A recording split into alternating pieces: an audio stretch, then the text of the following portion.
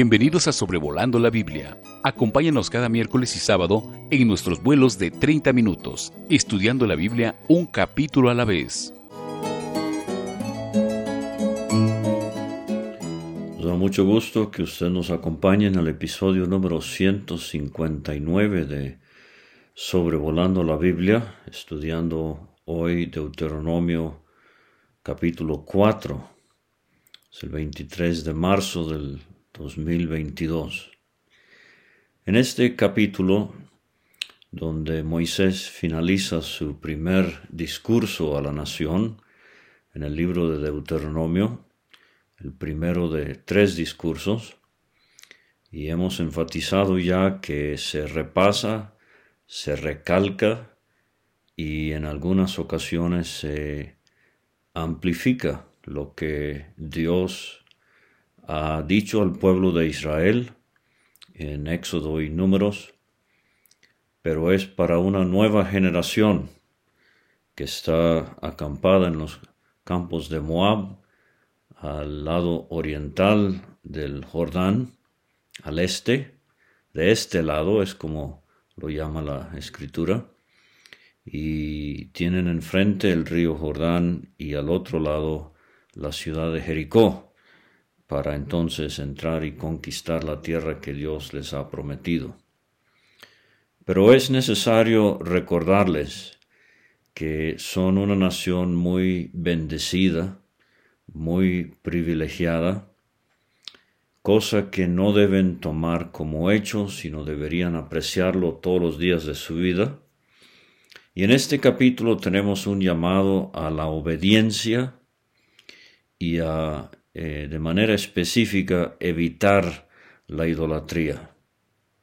Lastimosamente, a veces pensamos en idolatría en cuestión de religiones paganas, pero es muy llamativo que el apóstol Juan concluye su primera carta en el capítulo 5, versículo 21, con estas palabras a creyentes de la época de la iglesia, como usted y yo, hijitos, guardaos de los ídolos. Amén. Que así sea. Ahora entonces, en los versículos 1 y 2, tenemos el inicio de el capítulo, y quiero notar estos verbos en el versículo 1. Ahora pues, oh Israel, oye. Necesitamos escuchar, necesitamos poner atención. Oye los estatutos y decretos que yo os enseño, para que los ejecutéis. Y esto hemos visto ya en Deuteronomio, un tema recurrente, el oír, pero el hacer. Y esta es la gran verdad que enseña Santiago en su epístola acerca de la fe y las obras. El verbo número 3 es y viváis. Dios quiere bendecir a su pueblo con verdadera vida, vida en abundancia, vida prolongada.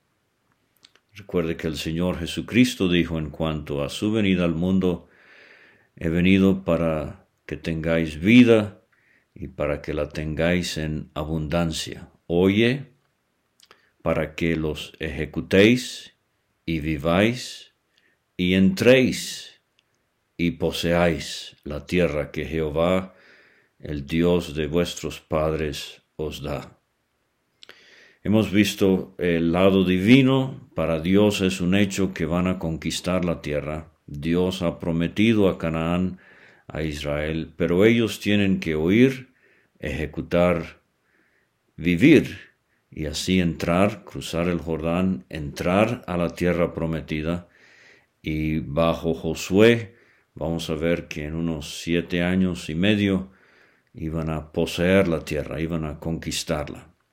Y así nosotros como creyentes el día de hoy necesitamos oír la palabra de Dios, ponerla por obra, disfrutar las bendiciones de Dios y entrar en estas bendiciones de manera espiritual y poseerlas para el bien nuestro y el de nuestros hijos y el de nuestros nietos. Versículo 2 dice, no añadiréis a la palabra que yo os mando, ni disminuiréis de ella, para que guardéis los mandamientos de Jehová vuestro Dios que yo os ordeno. Vamos a ver un versículo muy similar cuando lleguemos al capítulo 12 de Deuteronomio. El problema en los días de Cristo con los fariseos, ellos empezaron bien durante el cautiverio en Babilonia, pero con el pasar de los años fueron añadiendo a lo que la Biblia dice. Eso es un problema que nos afecta mucho el día de hoy. Muy bueno siempre preguntarse, si lo único que yo tuviese es la Biblia, ¿qué haría en tal situación?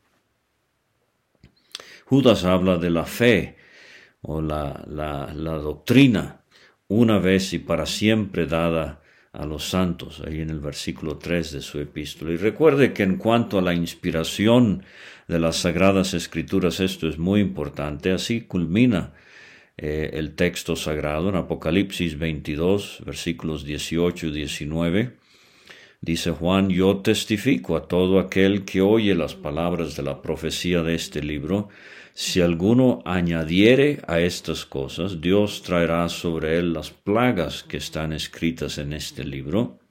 Y si alguno quitare de las palabras del libro de esta profecía, Dios quitará su parte del libro de la vida y de la santa ciudad y de las cosas que están escritas en este libro. Entonces la Biblia está completa, Antiguo Testamento, Nuevo Testamento, desde Génesis hasta Apocalipsis, no se le debe añadir y tampoco se le debe quitar.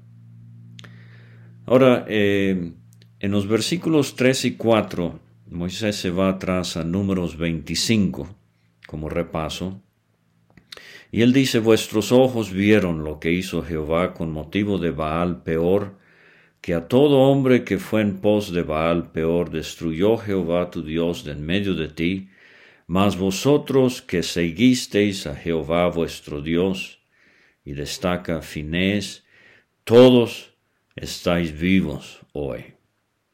Entonces hay varios ejemplos, pero Moisés parece escoger guiado por el Espíritu Santo, un ejemplo reciente en los tiempos de Balaam, cuando en los capítulos 22 y 24 al 24 de Números, Balaam rehusó maldecir al pueblo, pero entonces terminó en el capítulo 25 afectando grandemente a la nación ahí en los campos de Moab, incitando la inmoralidad y la idolatría. Y la Biblia hace referencia a esto de nuevo en el Salmo 106, versículo 28, se unieron a sí mismo a Baal Peor y comieron los sacrificios de los muertos, provocaron la ira de Dios con sus obras, y se desarrolló la mortandad entre ellos. Entonces se levantó Finés e hizo juicio, y se detuvo la plaga, y le fue contado por justicia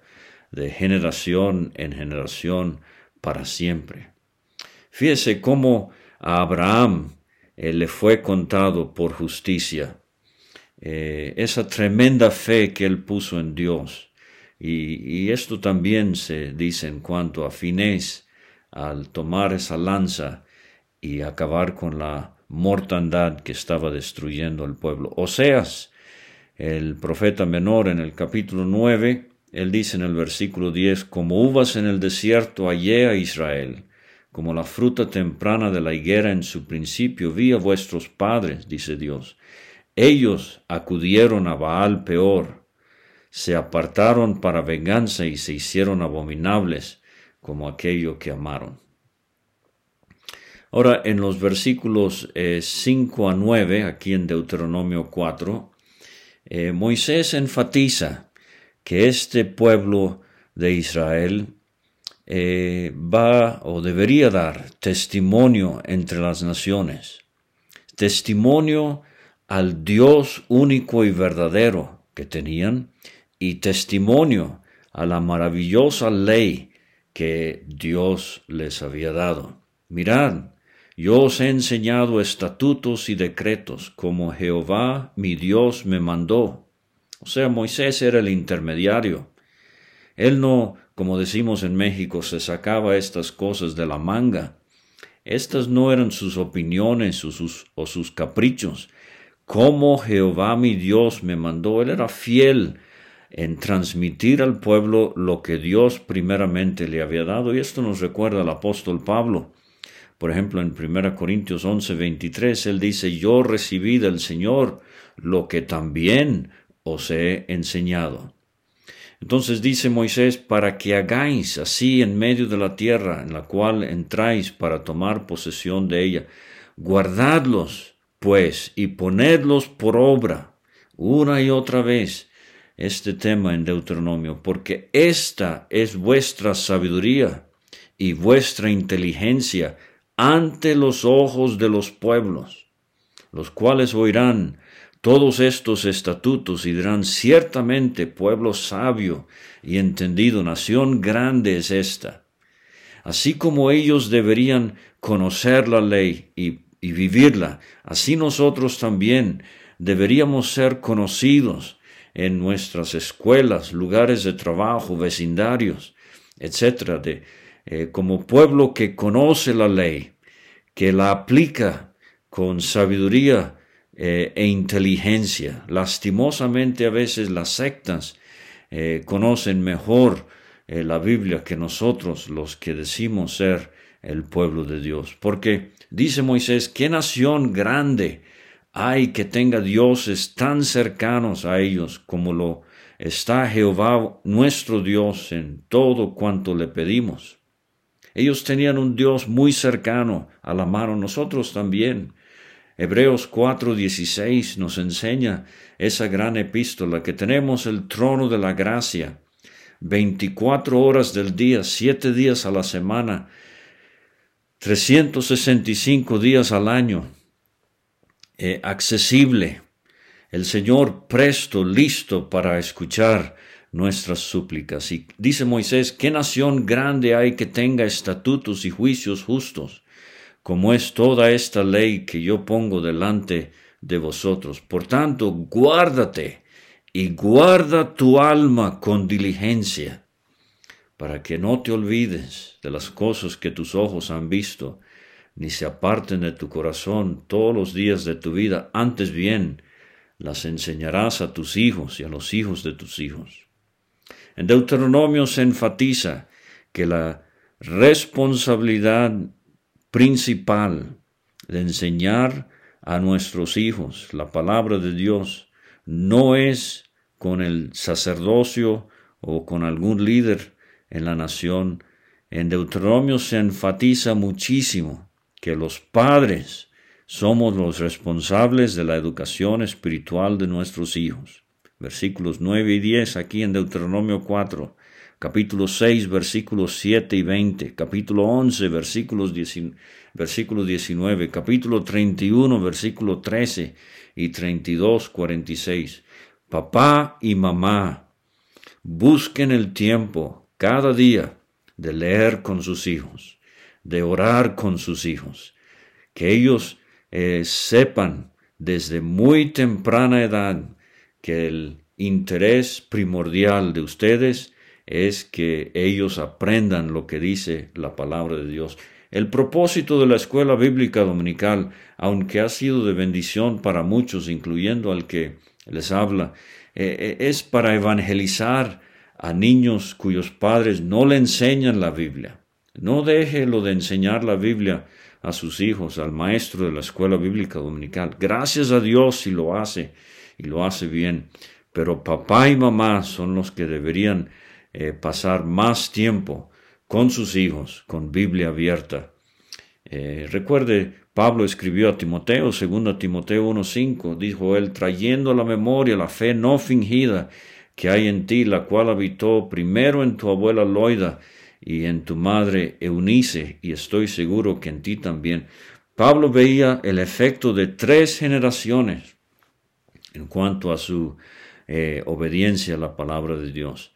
Ahora, en el versículo 10, Moisés nos lleva atrás hasta Horeb, al monte de Sinaí, el día que estuviste delante de Jehová tu Dios en Horeb, cuando Jehová me dijo, reúneme el pueblo, para que yo les haga oír mis palabras. A veces pensamos que nada más fue Moisés el que escuchó, pero aquí en esta sección se enfatiza que todo el pueblo escuchó a Dios, para temerme todos los días que vivieren sobre la tierra, y las enseñarán a sus hijos. Temor.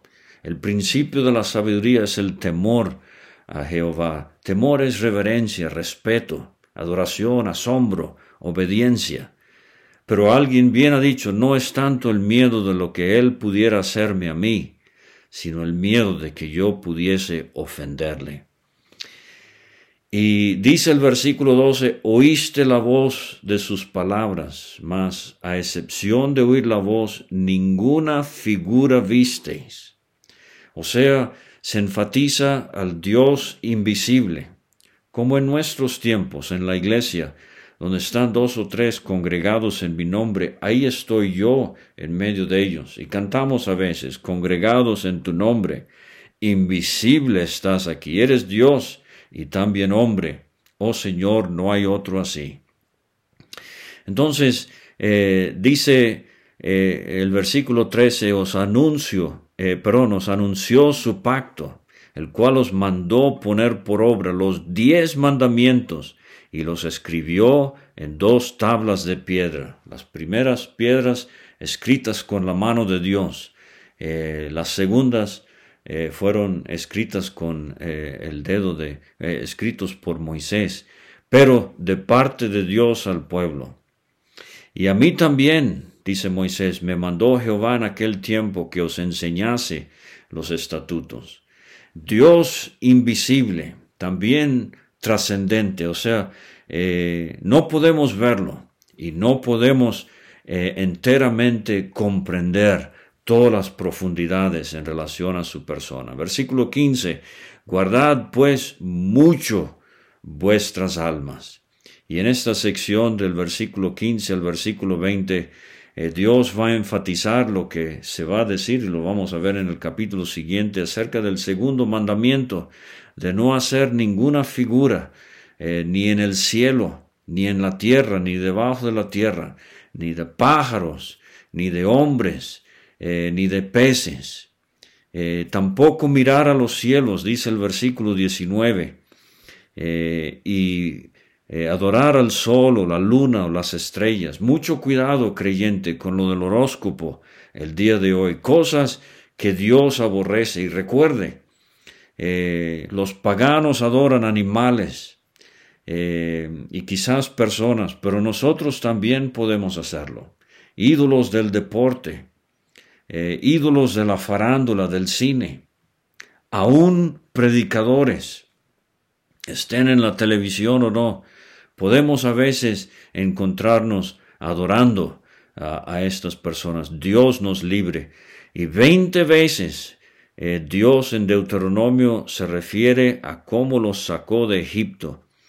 Dice el 20, a vosotros Jehová os tomó y os ha sacado del horno de hierro de Egipto, para que seáis el pueblo de su heredad, como en este día.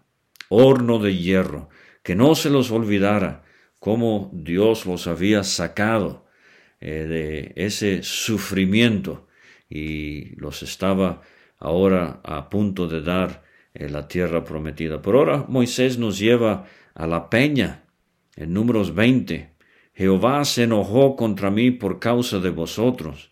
Juró que no pasaría el Jordán, ni entraría en la buena tierra que Jehová tu Dios te da por heredad.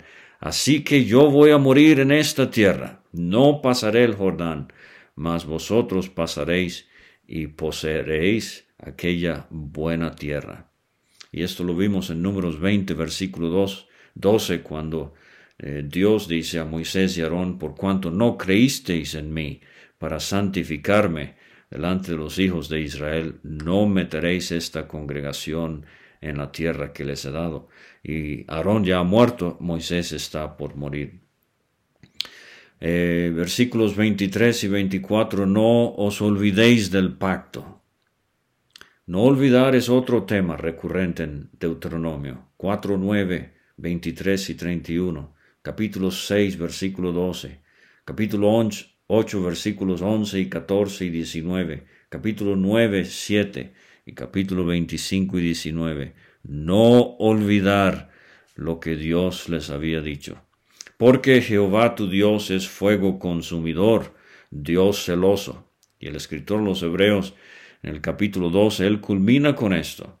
Así que recibiendo nosotros un reino inconmovible, escribió él, tengamos gratitud, y mediante ella sirvamos a Dios, agradándole con temor y reverencia, porque nuestro Dios es fuego consumidor. En los versículos 25 a 31 tenemos otra vez el énfasis de enseñar a los hijos y a los nietos, y la posibilidad que Dios prevé que no van a ser obedientes a su ley, que van a ir tras los ídolos, los dioses paganos de las naciones circunvecinas, dioses que no ven, ni oyen, ni comen, ni huelen. Pero, dice Dios, por este pecado serán llevados a tierras lejanas, mas si desde allí buscares a Jehová tu Dios, lo hallarás si lo buscares de todo tu corazón y de toda tu alma. Dios es el Dios de la segunda oportunidad, el Dios de misericordia, el Dios que perdona. Ojalá tengamos esto muy en mente el día de hoy. Y esto se cumplió. Asiria se llevó cautivo al pueblo en el año 722 a.C. Babilonia se llevó a las dos tribus del sur en el año 587 a.C. Y bueno, después de Cristo, con la destrucción de Jerusalén por los romanos, el pueblo judío ha sido dispersado por todo el mundo. Y la cosa curiosa es que desde el regreso de Babilonia, los judíos han sido curados de la idolatría, han permanecido ajenos a la idolatría. Tristemente eso cambiará en la tribulación, cuando judíos apóstatas adorarán la imagen de la bestia en Apocalipsis 13. Y en los versículos 32 a 39 de nuevo, Dios es un Dios sin paralelo, Dios único. Dice, pregunta ahora si en los tiempos pasados que han sido antes de ti, desde el día que creó Dios al hombre sobre la tierra. O sea, váyanse atrás 2500 años hasta Adán, dice Moisés, si desde el extremo del cielo al otro se ha hecho cosa semejante a esta gran cosa, o se haya oído otra como ella. ¿Ha oído pueblo alguno la voz de Dios hablando de en medio del fuego, como ustedes? ¿Ha intentado Dios venir para tomar para sí una nación de en medio de otra nación? No, a ti te fue mostrado para que supieses que Jehová es Dios y no hay otro fuera de él. Desde los cielos te hizo oír su voz para enseñarte. Por cuanto él amó a tus padres, dice el versículo 37. Ahora nos vamos a la segunda mitad del libro de Génesis con Abraham, Isaac, Jacob y José. Escogió a su descendencia después de ellos, te sacó de Egipto. Moisés está recordándoles lo del Éxodo, para echar delante de tu presencia naciones grandes y más fuertes que tú. Versículo 39, aprende pues hoy, reflexiona en tu corazón que Jehová es Dios arriba en el cielo, abajo en la tierra, y no hay otro. No hay otro. Éxodo 9:4, primer libro de Reyes 8:60, Isaías 45:14, versículo 18 también, 46, versículo 19, Joel 2:27, Marcos 12:32, aparte de Dios no hay más, dice Isaías 45:21, 22, 1 Corintios 8:4, Dios es único, sin rival, sin paralelo. Pero Gracias a Dios que en el Nuevo Testamento leemos similarmente de nuestro Señor Jesucristo, quien también es Dios. En ningún otro hay salvación, porque no hay otro nombre, predicó Pedro, bajo el cielo, dado a los hombres, en que podamos ser salvos. Dice el versículo 40, guarda sus estatutos y sus mandamientos, los cuales yo te mando hoy, para que te vaya bien a ti y a tus hijos después de ti, y prolongues tus días sobre la tierra que Jehová tu Dios te da para siempre. Aquí vemos una alusión al quinto mandamiento. Honra a tu padre y a tu madre, para que te vaya bien, para que tus días sean prolongados sobre la tierra que Jehová tu Dios te da. A veces quizás no es tanto la largura de vida en el caso del individuo, pero Dios está sugiriéndole a la nación que obediencia a su palabra prolongará el disfrute de la herencia que estaban por conquistar. Ahora en los versículos 41 a 43, Moisés aparta 3 ciudades de refugio. Beser va a ser para los rubenitas, Ramot será para los de Galaad, los gaditas, y Golán para la media tribu de Manasés.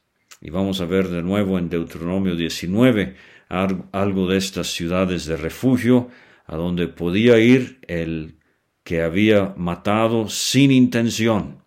Beser significa ramas de la vid.